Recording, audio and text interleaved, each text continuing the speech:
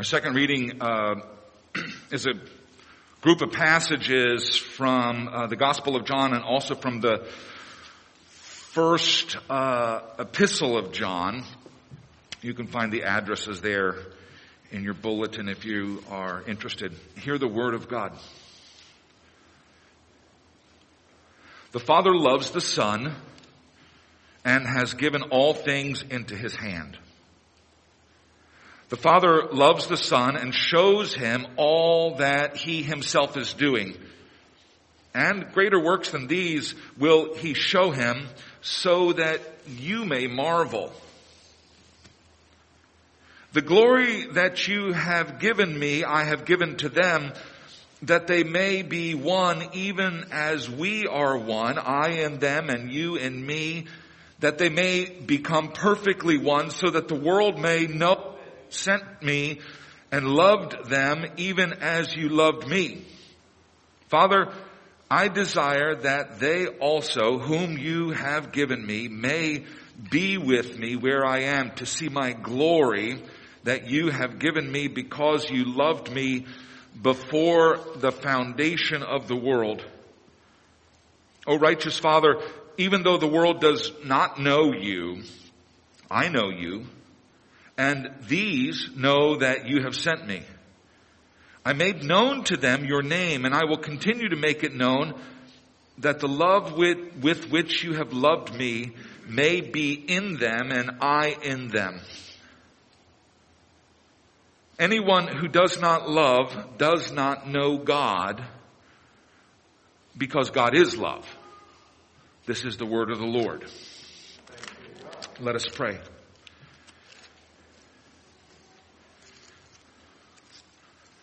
Father God, you are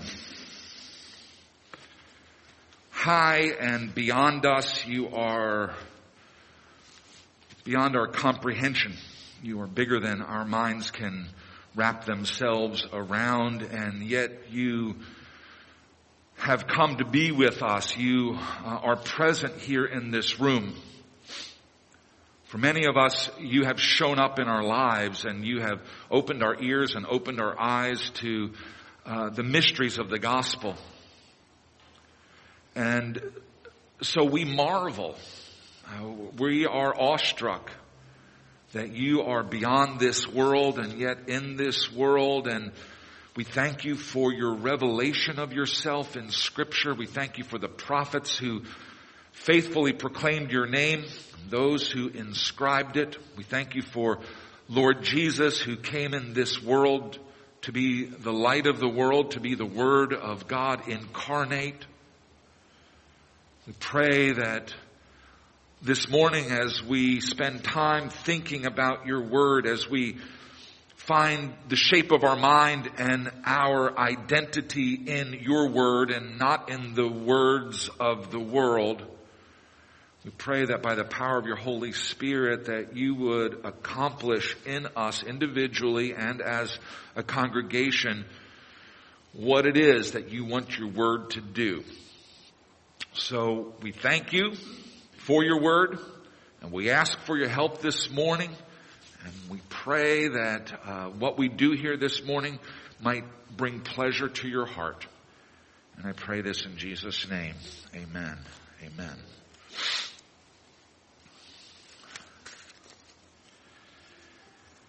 So, I have been struggling with this sermon series that I'm doing on the doctrine of creation. I'm struggling because the topic is so important to me, and I want to do right by it, and yet it is so challenging.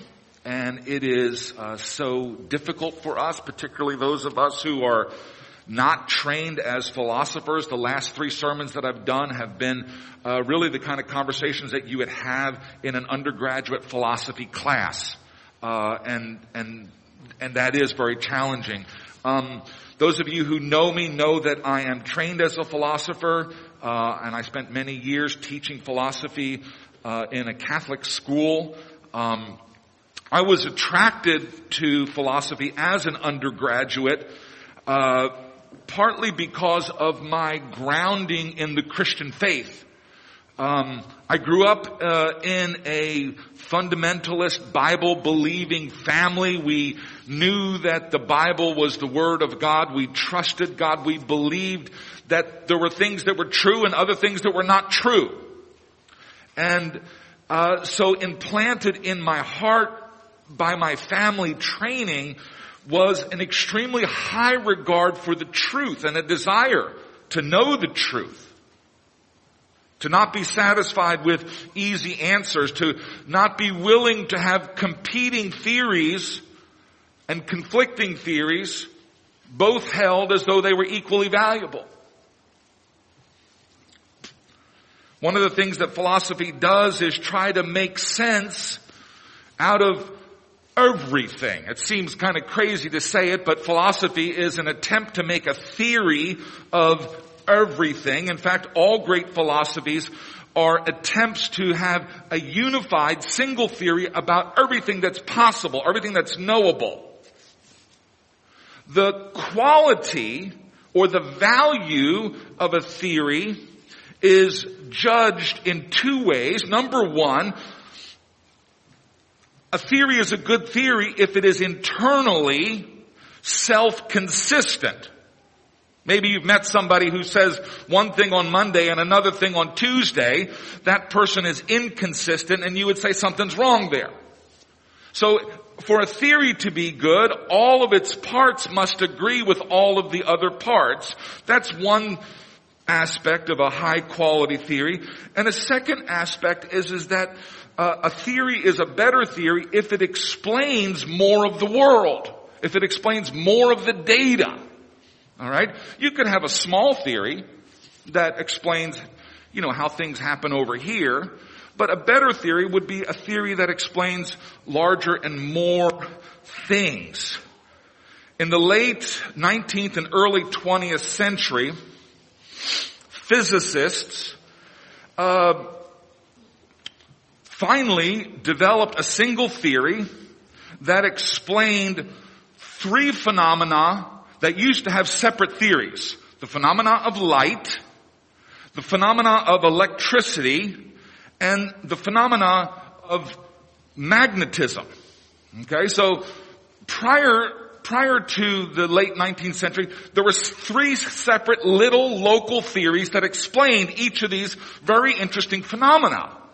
And in the late 19th and early 20th century, physicists began to figure out, in fact, all of these things are related, and there's a more fundamental, a more basic theory that explains all of those three things.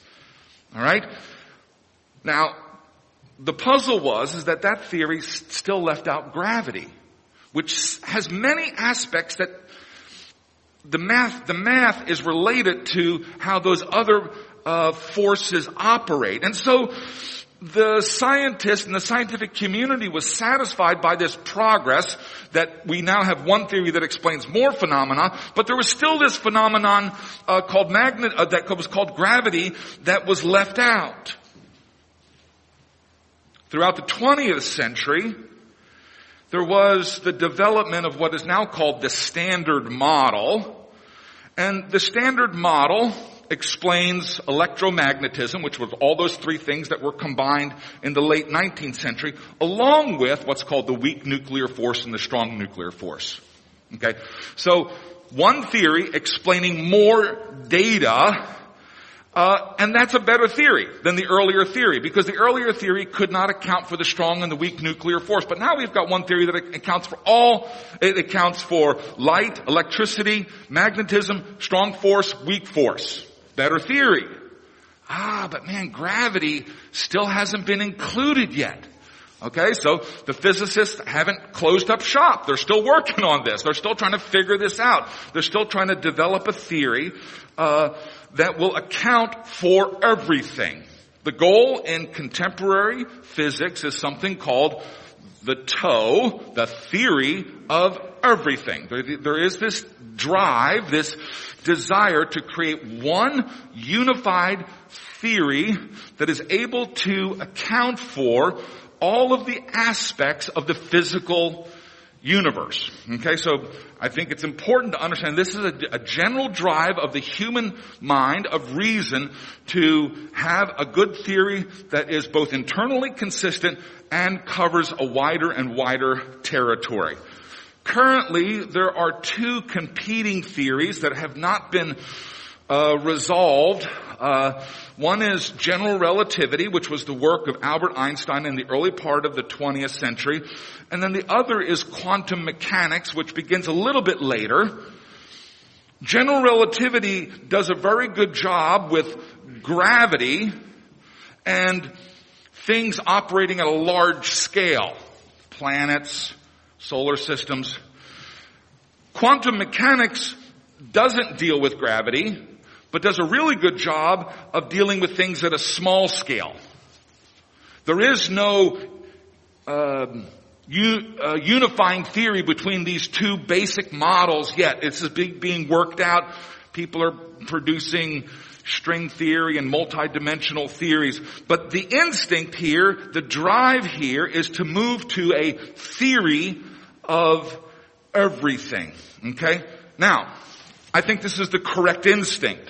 And I think you as rational people should be thinking in terms of a theory that explains all of the phenomena in your life. Now, let me say this. If the physicists tomorrow or on Thursday finally get their theory of everything, if they have a theory that resolves the differences between relativity and quantum mechanics, there is still a huge part of human experience that they don't touch. They call it the theory of everything, but in fact they've left out the things that are most important to me. And these are things that are related to what we call value. Things that we talk about with ought statements and should statements. Even if I know how all of the particles in the world operate, I still don't know. That doesn't tell me how should I treat my child. How should I behave toward my neighbor? If I understand how all of the particles of physics move, it still doesn't answer the question, should I get out of my house and go to church this Sunday morning? I would argue that this second set of questions is actually more interesting and more fundamental and more important than the questions of physics. Knowing the good is more interesting, important, and fundamental than knowing how the particles move. Okay? The ought and the should questions are questions that have to do with human freedom, with human value, with human choice, and with human worth. And it's a different order of questions. The electron, in doing what it does, it used to orbit the nucleus when I was a kid, but now it's like a cloud, I guess. They have a different theory about it. Whatever it does, whatever the electron is doing this morning, that electron is doing it in a determined way, according to natural law. It's not free. It's not choosing what it can do. It can't do other than what it's doing. The planets don't choose what orbits they're going to move in. They are determined by the laws of gravity. All right? When the natural sciences finish their work, which I don't ever think they will, but were they to, they would have an explanation of how every physical event in the universe happens, but they would not have a theory that covers the ought and the should. What should happen? What ought happen? What should I do? It will not be a theory of everything. It'll actually be a theory of some things. And want us to recognize this because I've been talking about scientism, which is a contemporary mythology that the natural sciences have an answer to all questions. They have an answer to many questions. A lot of questions. They tell us many things, and the natural sciences should be honored and explored for that reason, but they do not answer all questions. The natural sciences do not have answers to ought and should questions. In this public debate that has been going on during this COVID crisis, there have been some people who have stood up and said, we need to follow the science. As if the sciences could tell us what we ought to do and what we should do. And let me just be as blunt as I can. It can't. Our arguments regarding COVID are not really scientific at this point. We understand how the germ theory of disease, we understand how diseases spread. The questions that we're asking now are moral questions and ethical questions. What are my obligations to my neighbors? Okay, that's a COVID policy question. It's not a scientific question. What individual rights of mine should be honored and respected? That's not a scientific question. It's an ethical question. What is the relative value of a longer life versus a life without human fellowship? That's not a scientific question. It's an ethical question. It's a value question. Okay? And they are important questions. And so I'm very disappointed by people who have used language like follow the science because the implication is that the other person is being non-scientific. Science has its domain. Understand its domain and understand what lies outside of its domain. Now maybe there are some people who are unscientific. No one in this room is that. Okay, we're all educated people. We know how germs work. Anyone who thinks that the natural sciences or things like medicine or epidemiology can answer ethical questions fails to understand what those questions really are. Okay? So I want to create this boundary, first of all, between value questions and questions of physics or of particles or of forces in the universe. Every theory that is worth its weight is an attempt to explain as much as possible in as consistent a way as possible. The natural sciences are a very powerful system of explanation, but there are other systems of explanation that engage probably what we would call the more human side of things, the side of freedom, for example. We have theories of economics and we have theories of psychology.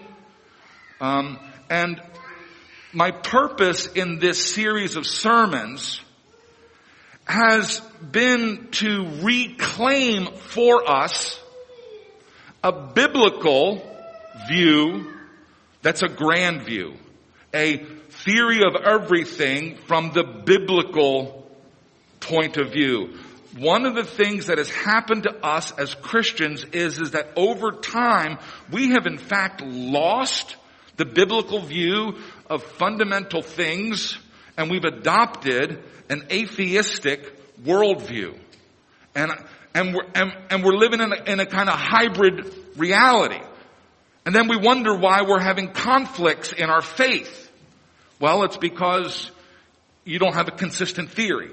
And I want to encourage us to have a good theory. I want you to be good philosophers. I want you to have a theory that's very large, that embraces all kind of phenomena, including the physical phenomena, but also the phenomena that have to do with human freedom, ethical phenomena. And I want it to be consistent internally. And I think what we find in Scripture is precisely that. I think we have undersold the power of the Bible. And now I'm going to make a book recommendation.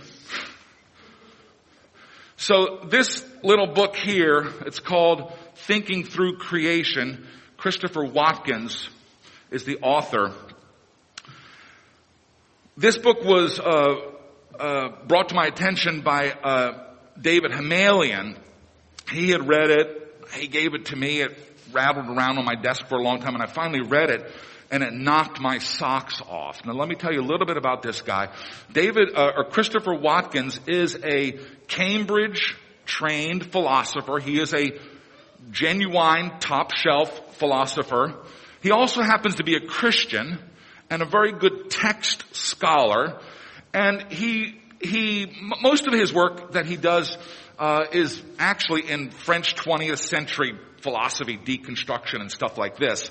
But he was interested in worldviews and in the biblical worldview.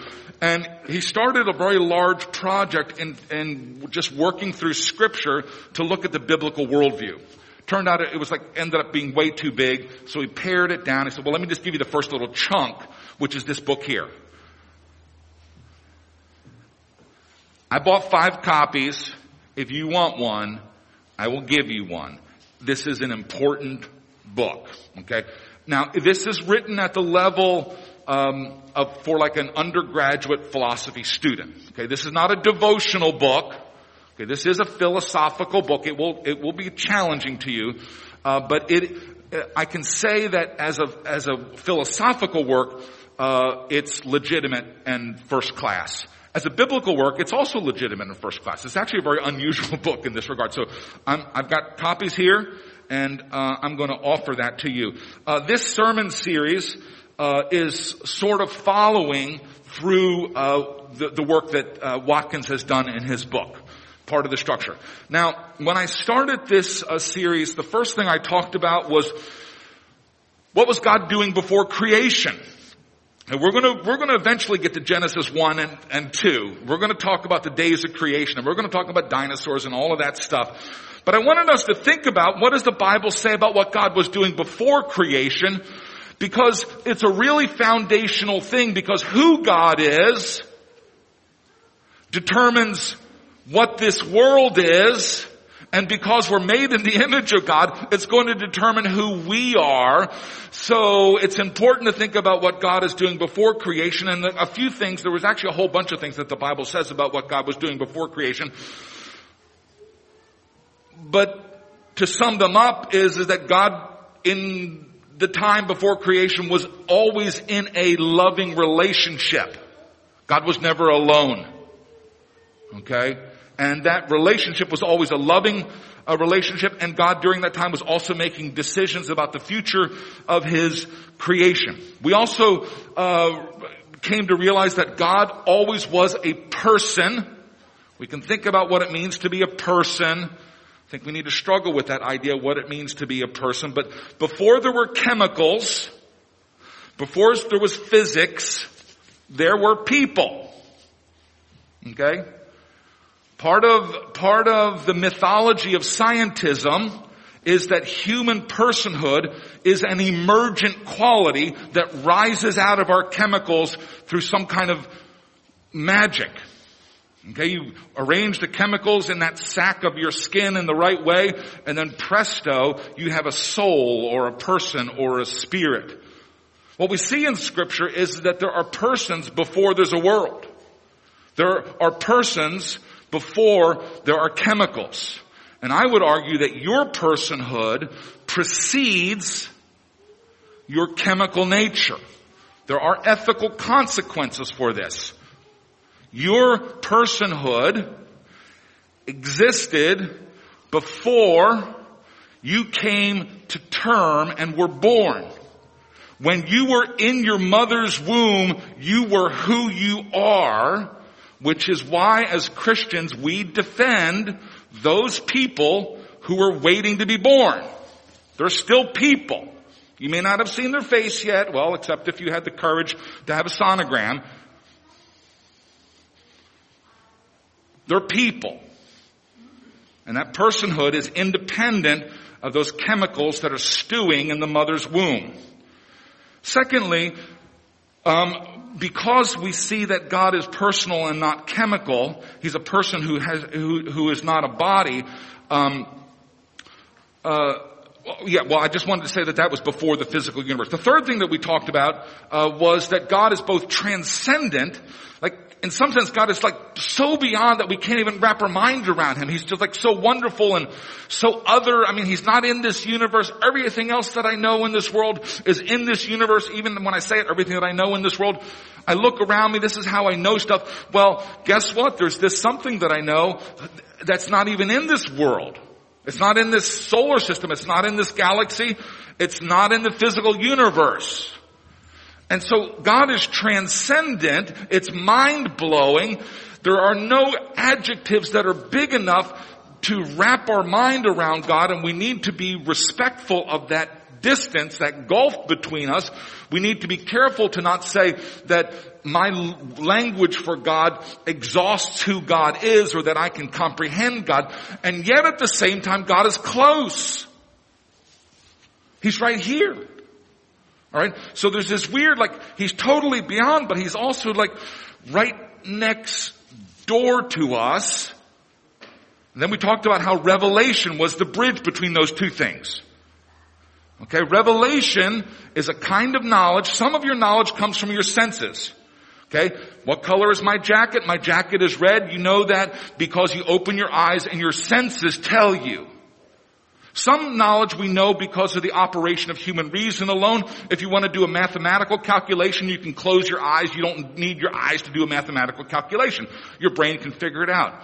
Sense knowledge, pure reason. But there are some things that we know by revelation. All right? God chooses to make something known to us that we couldn't know in another way. Now, let me give you an example of revelation. All of you know what color maybe there's some colorblind people in here who don't. Oh, John, what color is my jacket? It's brown. Okay. All right. So those of you who are relativists would say, well, John's truth is as true as the other truth. I'm not a relativist. This is a red jacket. John, you are mistaken. Okay? All right. There's some things that you know about me through your senses. There are some things, however, that you can't know unless I reveal them to you. Who here knows the name of the movie that my wife and I attended on our first date? We didn't see any of it.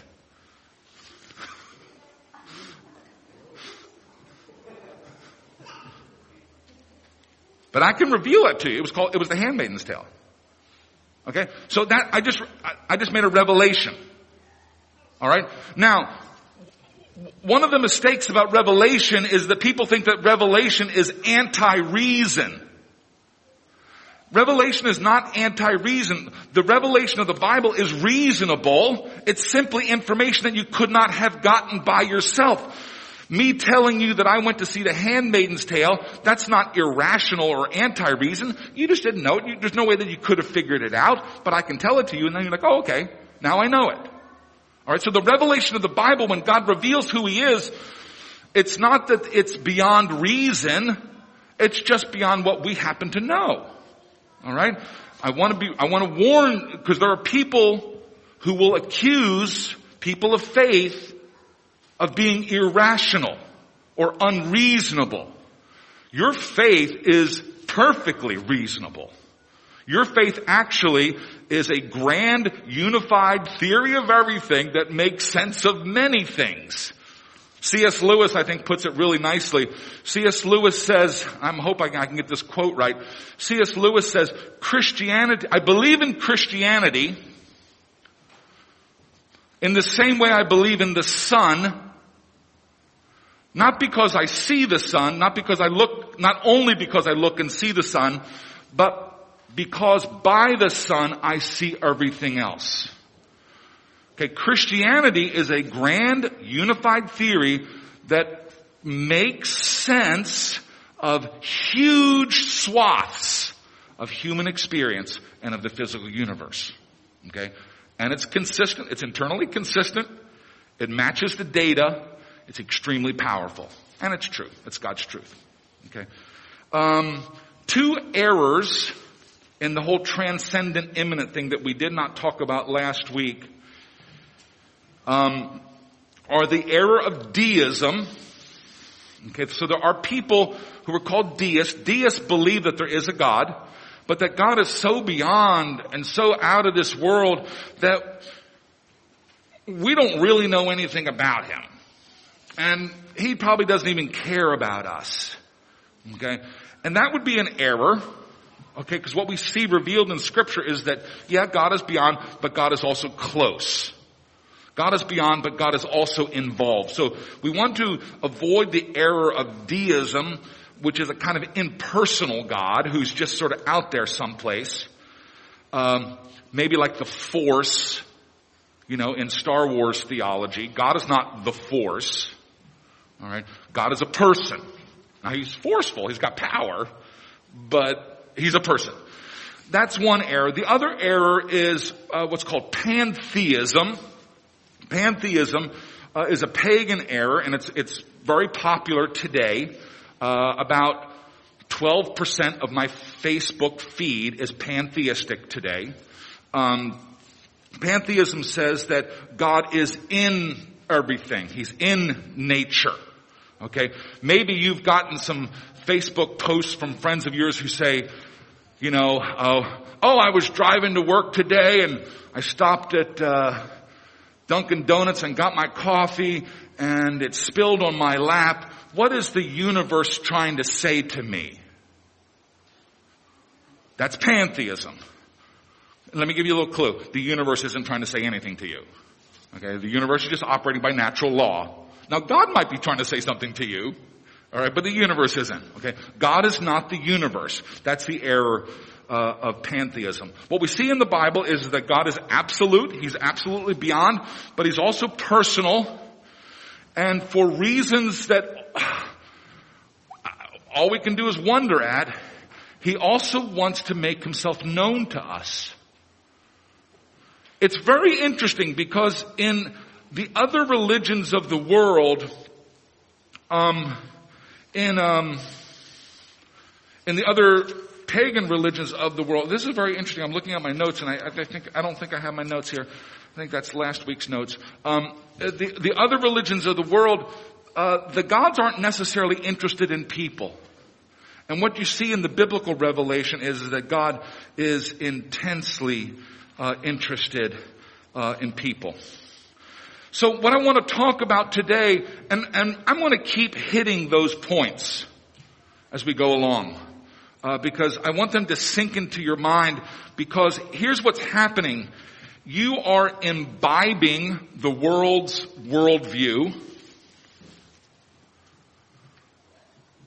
In some cases, it's openly hostile and strategically planned out hostile.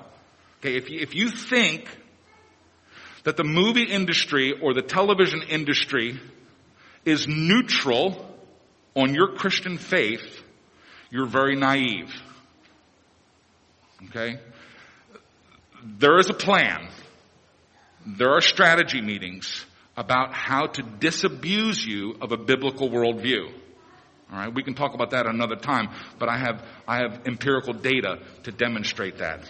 Okay, but I want to talk. So what I'm saying is that you're exposed to the world 24/7. You're watching Netflix.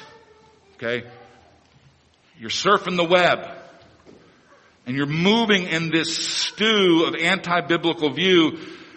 And so, like every once in a while, maybe we surface and we read the Bible again.